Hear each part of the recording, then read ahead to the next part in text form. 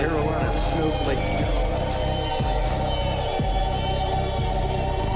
If I were Satan, I would want to be enthroned at the Vatican. And we're back with another episode of the Carolina Snowflakes podcast. This is episode 100 of the Carolina Snowflakes podcast. Woo. So we had a couple of side episodes, but this is officially our 100th episode. Go us. What-do-do-do? Yeah, so that's pretty cool. 100 episodes. I wouldn't have thought we would have got this far. No. I honestly didn't. I didn't. Who expect knew we it. had 100 things to talk about? Yeah, and we got more. I've got more than 100 things to talk about. I'm sure. But, right now it's Christmas time. We're recording this as Christmas Eve. So I just wanted to wish everyone a Merry Christmas, Happy Holidays, Season's Greetings, or whatever thing you want. Kwanzaa, any of them. Boxing Day. Yeah, whatever. Have a happy time. Yeah. Happy time, everyone. Happy time. If it's pretty funny to me because last week we were talking about Christmas and we got sidetracked into talking about demons. Yep.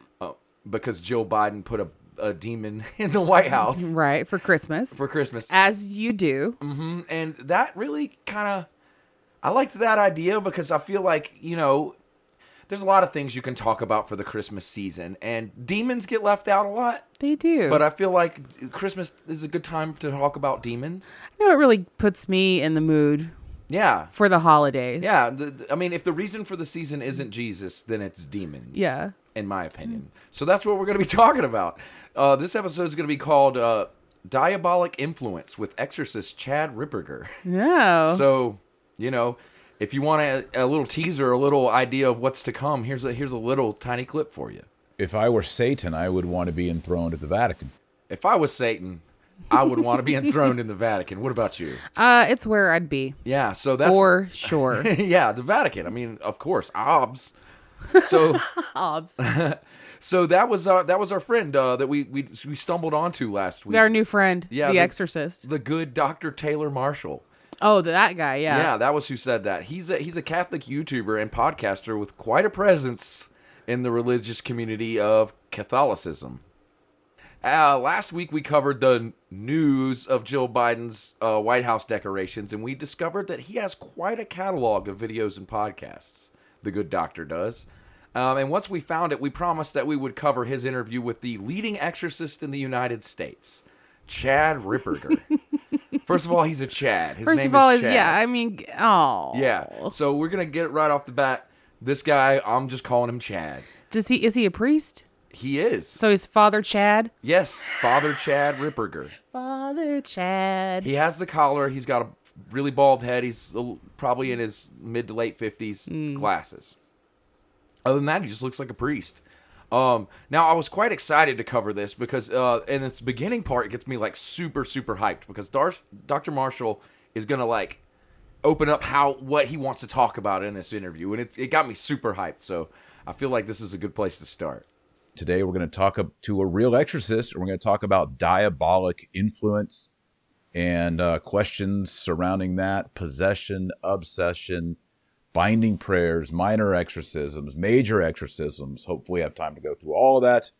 Father Chad Ripperger, how are you today? Very good. Thanks for having me back. I appreciate it. All right, so that's... I'm so in. Yeah, that's how it starts. I didn't know that there was a difference. There was minor and major. I know. So we have diabolic influence, yes. Possession, obsession, binding prayers, minor and major exorcisms that they're going to go over. I'm ready. That had me super hyped. I don't know what half of that shit means, but I want to know. Yeah. And so at this point I've decided that if they don't get to all of these in the next 2 hours that this interview is, I'm going to be pissed off. Yeah. You lie. Yeah. So the interview starts, and they feel the need to start with an Our Father prayer in Latin, which I'm not going to play. It's creepy because it's in Latin, and they're each doing lines from it, so it's weird. But it thematically was a good choice. It sets the tone. Right. Well, yeah, the whole Latin, your exorcism, kind of that. Well, it's like the movie, The Exorcist. Yeah, hey bro, let's talk Latin to each other real quick. Do a quick Our Father, to get things started because we're about to get into some demonic shit. Right. Yeah. It's pretty interesting. It's smart thematically. They bullshit small talk for a second, and then the good doctor decides it's time to get into the stuff they decided from the very beginning they were going to talk about, which I appreciate. So thank you to the good doctor for this one, because he gets right into the stuff. All right. First off, before we start talking about diabolic influence, exorcisms, I'm surprised, Father, by the amount of people, even Catholics, who don't know what a demon is. What are the origins of demons, and what are demons? All right. Nice. Yeah, I really appreciate that. Yeah. Because I paused it here to see if you could hazard a guess, Amanda. Do you know what demons are? Well, I know that according to certain folks, I am a demon. Mm-hmm. As a lefty liberal. Yeah. According to MAGA folks, you are a demon. I am a demon. Yeah, or possessed by a demon. We're not sure. Well, one or the other. It depends on their particular branch. Yeah. So, but theologically, what would you say a demon was? This is purely just a guess. I am not a biblical scholar, but I'm gonna just assume that maybe it's like a fallen angel or a ghost or something. Okay. Well, I don't know, like poltergeist. That's a pretty good guess. I'm gonna let Chad describe and we'll see if you're right. What are the origins of demons, and what are demons? Well, as I talk about in the book, it's basically demons are fallen angels. That is, when they were originally created, they were created in a state of innocence. They were holy. They actually had sanctifying grace. St. Thomas even says that they infused virtues of faith, hope, and charity, which was necessary in relationship to being able to have knowledge of the Blessed Trinity and the Incarnation. And so St. Thomas says there's three instances. He says the first instance, they're created in this perfect act of knowing. Then they make a choice. And then that's the second instance. And then that choice is either to follow what God has asked of them or not. They're assigned task, which is their nature. And if not, then they reject him. And then St. Thomas says in the third instance, they're immediately damned or they're immediately rewarded with the beatific vision. So it's a sequence of things that happens very rapidly. But basically, the demons are the ones who refuse their assigned task, that is, they're fallen angels. All right, you nailed it. They're fallen angels. Yeah, I was pretty close. I didn't know all the ins and outs. I had no idea that was because God gave him a to-do list. Yeah, I think it's pretty clear that angels are like, they're just, demons are just angels who didn't feel like doing what God asked them God's to do. like, all right, here's a list of things I need you to pick up for me. Yeah, and the angels are like, ah. And the angels are like, I don't think so. Yeah. Mm-mm. So I find it weird that angels can be like, nah, I don't feel like what God is telling me to do. Instead, I'm going to just fuck off to hell. But that's... I'm going to fuck off to hell. But apparently that's how it works, and that's where demons come from. So I find that interesting. We were in luck, though, because, like, I literally the next question is, like, why would God do this? Which I think is a good question, because, like, I don't understand if God's making them, if God's the one being like, hey, I made this angel to do this thing, how it can just be like, no, I'm going to fuck off. Yeah, why would they have free will to say no? Yeah, it's a really good question. And so that's the next thing that the good doctor asks. And our boy Chad, he's ready for it. And I find it really funny how he answers this one. So this is Chad's answer to the question of, why does God let them become demons? I think it really just boils down to, well, there's several reasons. Actually, I go into the number of different reasons, especially in relationship to possession. Why does God allow possession? Because there's a whole series of reasons. But throughout the book, I talk about why God allows it. And usually the real moral to the story is A, to test us, but B, also to increase our virtue. So when we're attacked by demons, we have to kind of come up to speed. If demons weren't in our life, people would be pretty spiritually mediocre, I think, overall. And I think that's one of the primary reasons. All right. So wait, yeah. No. So God makes demons, or allows the existence of demons, because they keep things interesting. Yeah, and they is basically what it boils down to. Yeah, they make us have to fight demons. Yep. Which is pretty cool. Pretty cool. So, yeah, it's like germs. We totally need to practice fighting the demons or else we get spiritually weak. Just like germs. It's like a convenient reason for bad things to happen, isn't it? Yeah. So, like, this kind of logic leads straight into, like, men should be in charge of women because somehow it makes women stronger by having men run their lives, which is exactly what I think these asshats believe. I'm actually certain that it's what they believe. So, it's this type of logic that lets you get there. Right. It's the same logic of like, oh, by hurting someone, you're making them stronger. Right. It's somehow necessary. And that's what God does, so it's totally cool for us. He to said do we'd be spiritually mediocre. it.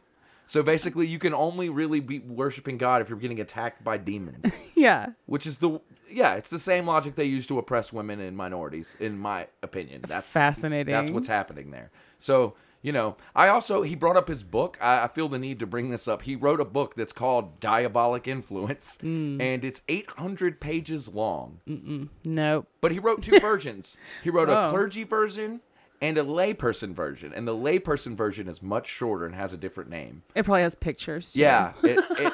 It's interesting. The clerical version has no cover art, nothing. It just says the name on the spine, and that's it. It's just a black book. But the one he released for lay people has a cover art and everything like that, and is much shorter. So, this dude, he wrote an 800-page book about this. He knows his audience, okay? He could talk about this for a long Well, you can tell. time. He just oozes some kind of knowledge. Yeah.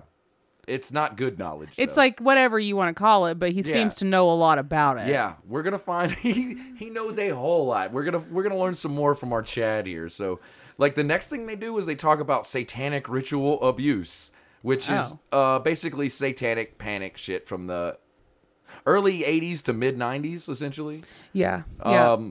It was, there's these rituals, these satanic people that do rituals, and they hurt and abuse little kids, and it has some Q overtones, actually, and they talk about it, and they say it's like a powerful people are using ritual abuse to stay in power. So it has like not only satanic panic vibes, but like Q overtones, which is, I find a little bit interesting.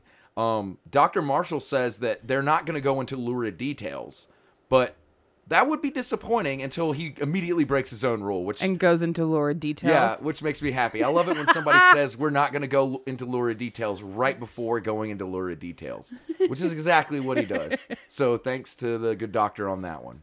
Do you recall, it was about almost 2 years ago now, there was that priest who was caught. He was on the altar fornicating with the two satanic women who had flown in for this purpose, and they were videoing it to project it somewhere else. So here's a Catholic priest with two witches, sorceresses, doing some kind of sex magic on the altar of the church. I think the bishop had the altar burned. But this is the kind of thing we're talking about, right? Yeah, it is. Wow. Two sorceresses. Wow. Yeah.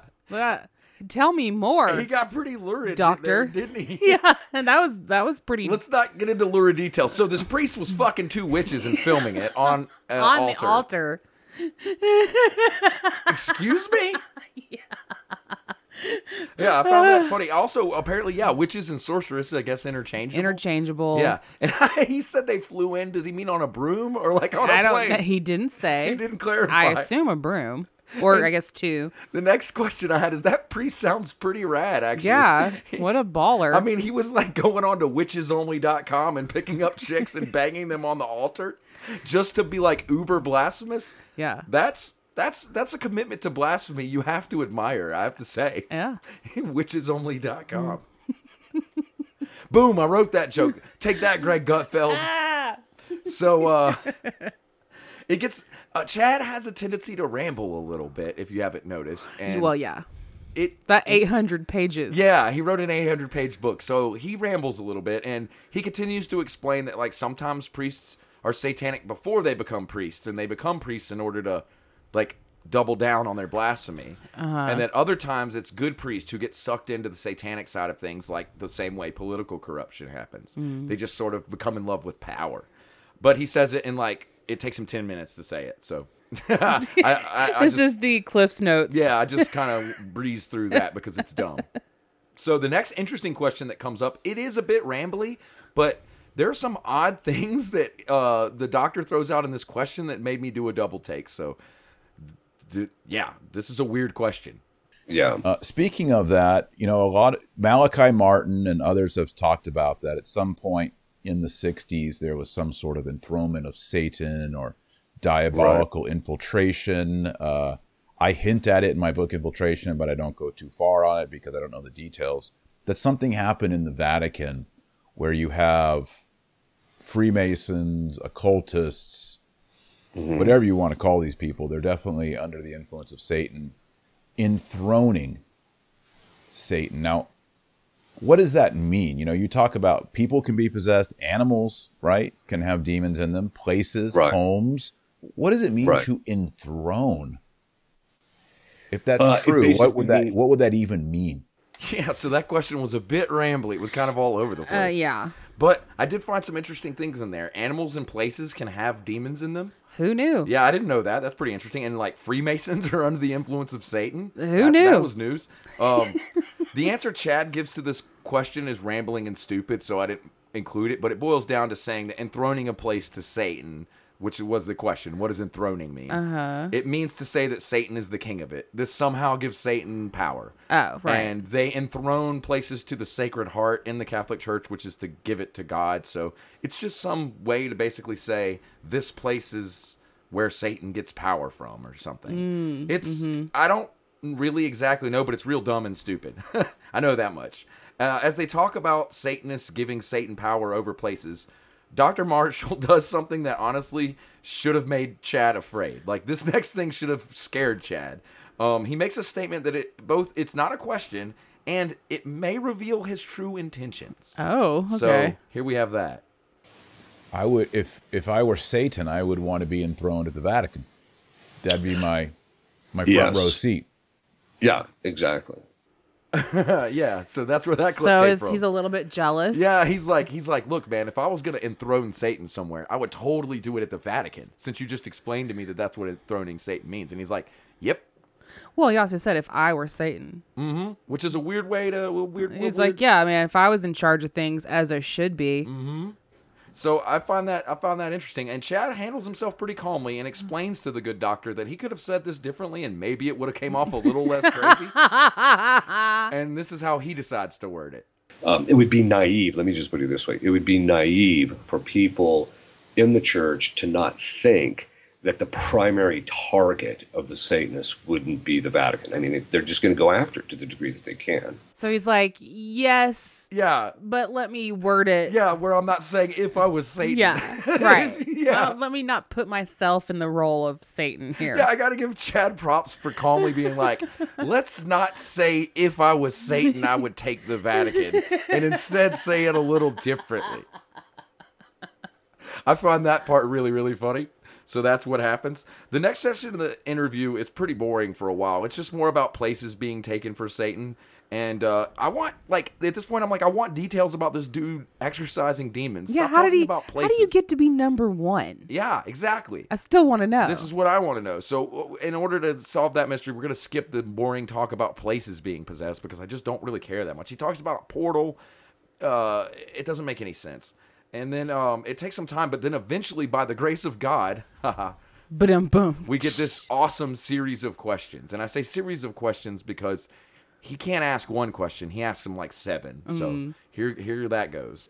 A lot of people ask, okay, are these people just with like, they're schizophrenic? How do you know there's really a demon there? Obviously, if a person's, cursing you out in ancient Greek or Latin or Hebrew, that's a pretty good sign. Maybe you could talk about demons speaking languages. You have a section on that in the book. But also what's the process to discern, is this person having a psychological fit, or is there actual personality, a demon present in this person? So how do you know? Oh my God. So many words. Yeah, I know. I like I said, fuck. This is what I wrote. Fuck, it is annoying that he asks like 3 questions at a time in a shotgun manner. But these are good questions. And Chad has the answers. Yeah. But it's fucking annoying how he does that. Right. Oh, God. It bothers me. But so this next clip is going to be a little bit longer. And he's going to ramble like Chad tends to do. Mm-hmm. But he has a joke in it. Oh. That he sets up as a joke, which makes the whole thing worth it. So this clip's a little longer, but it'll pay off in the end. We have what we call primary signs and secondary signs. So the primary signs are those things which human beings are incapable of doing. And there's essentially 3 of them. The first is speaking languages they don't know. So, and this is not, you see this from time to time. Sometimes exorcists will mistakenly think, especially when they're first starting out as an exorcist, that, well, if I speak to you in Latin and the demon, and if you're possessed, and you should be able to talk to me in Latin. That's not necessarily how it works, because Christ actually does restrict the demons on what languages they can use, how much they can use of it, etc. So you'll get people who are clearly possessed, because there's other preternatural signs, but they only will speak to you in English. I jokingly tell people that I actually had one demon would only speak in Latin. So whenever I would use, for example, if my grammar wasn't perfect, so if I used the dative or the accusative when I should have used the ablative or something in some, declension or something like that, he would just act like he didn't have to pay any attention to me, right? So, and I feel like at one point I wanted to say to him, you're a little uppity for a guy who's taking a beating, but... Yeah. So apparently demons are grammar Nazis. Yeah, that's they the take joke. their Latin very seriously. The joke is that he had a demon who didn't acknowledge him when he didn't use perfect he was grammar. like, I am speaking to you. And he the was demon's like, nope. buddy, I've been stomping you up and down with the power of the Lord. You got a lot of gall for someone who's getting his butt kicked. That's the joke. It was terrible. And you could see his rambling. Like, good Lord. Yeah, no, he's just... Blah, blah, blah. Yeah, I know, which it kind of sucks. Yeah. It's kind of disappointing in a way, because I want him to answer these questions and not ramble like he does. It also makes it really hard to cut clips, which was annoying to me while I was making this. I liked how he pointed out that there's like, you got to start somewhere. Like, if you're getting like newbie exorcists, like, They might how get do you, confused. like, how does this happen? I don't know, but you might be like, okay, so if I talk to it in Latin, it should know Latin, but it doesn't. And then they're like, oh, maybe they're not really possessed. But they were But the they whole were, time. Because demons have restrictions. Right. And sometimes they only speak English. Sometimes. It's like But he said Christ puts the restrictions on them, which I found weird. But So, how- like, that's one of Jesus's job. Like, but how do you get started? My question, I still don't understand this Yeah. in terms of like, it reminds me of like going to med school, right? And then you have to pick your specialty. yeah.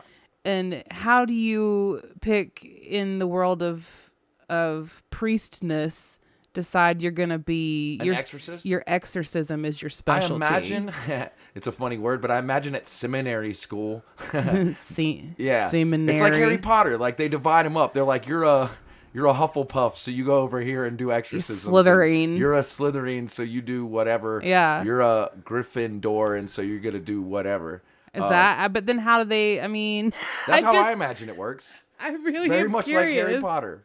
I'm just Those are the only three curious. ones that I know. If there's more, I apologize to you. whatever. Harry Potter. Harry Potter. Harry Potter. Ha ha. Harry Potter fans out there. Yeah, sorry about that. But I don't know. That's my guess as to how it works. So you just show up and they're like, all right. Maybe if you have a certain, like... Yeah, that's what I'm trying to get at. Like, is there a trait you have? Yeah. That makes you better suited I don't for know. exorcisms? I don't know.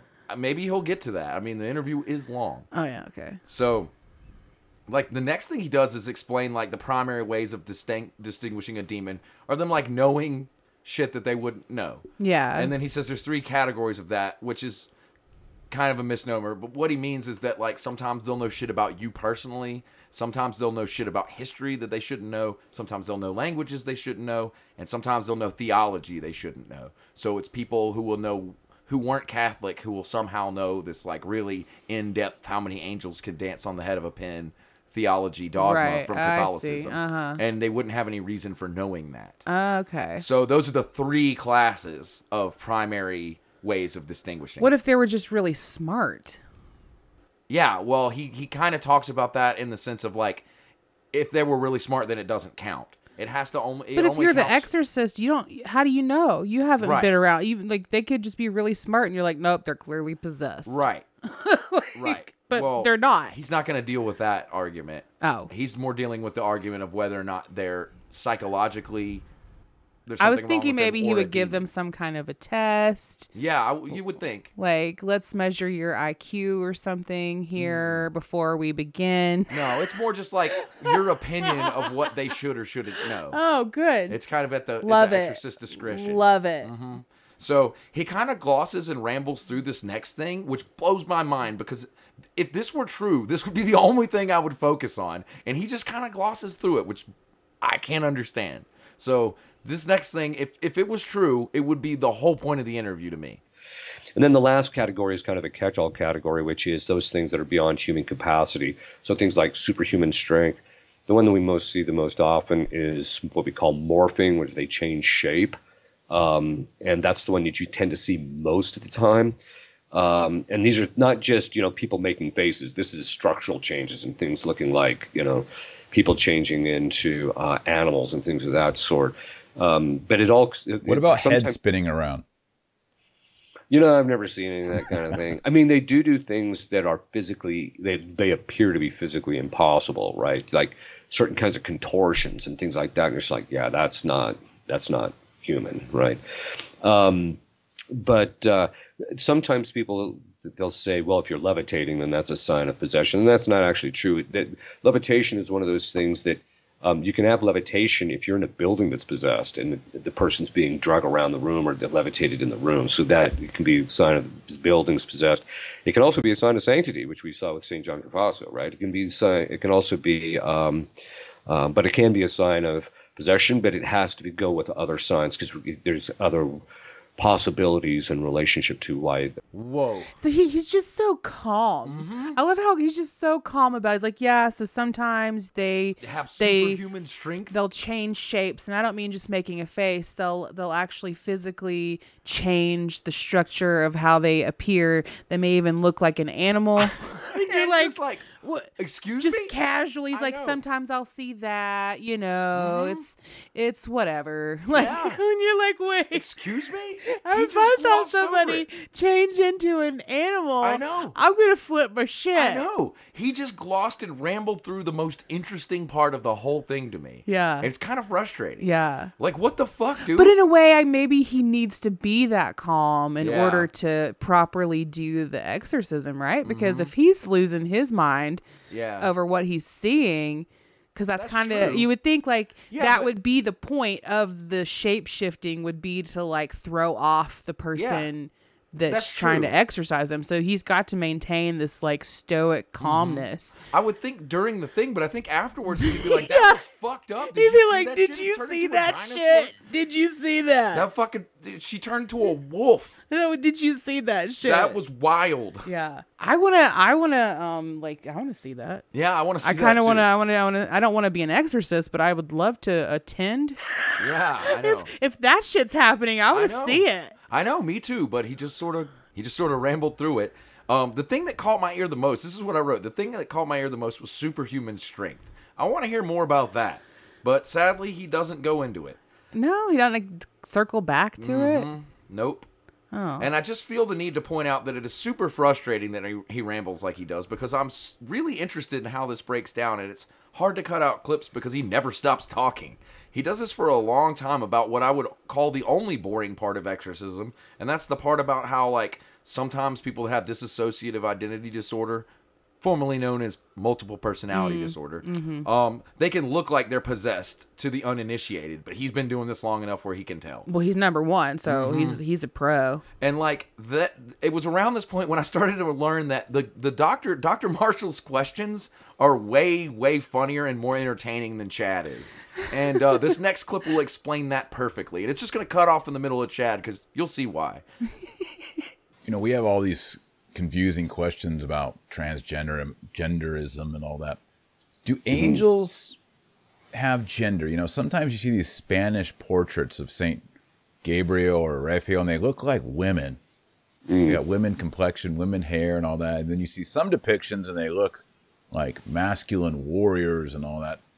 Right. You have a section, and I skimmed it, but could you talk about do angels identify? Are they gender fluid? Yeah. What's the angelic gender? Well, technically speaking, they don't have gender because gender is ordered towards reproduction. Ultimately, I mean, that's that structure of it. It also has, obviously, there's what they call primary sexual characteristics and secondary sexual characteristics. Yeah, you see why he I cut him can't just off? answer a damn question. Yeah, that's why I cut him off. That question was really interesting and funny and crazy. Yeah. And he was like, well, I'm going to get into the biblical science of it. And how do you ramble boringly about angel gender, but he does it and somehow also manages to get the definition of gender wrong at the same time. Oh, yeah. Totally wrong. And the answer to the question is just no. They don't have gender. That's it. Why can't he could have just stopped there. He could have just said he could have been like, don't have gender. They're non-gendered. Mm-hmm. They're ungendered. But he takes forever to say it and he sucks and he has lots of shitty things to say about gender that are just wrong.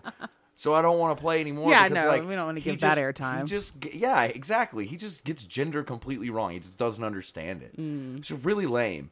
It doesn't have anything to do with procreation, for the record. Gender is totally a human construction about like how we socialize, and it has nothing to do with procreation.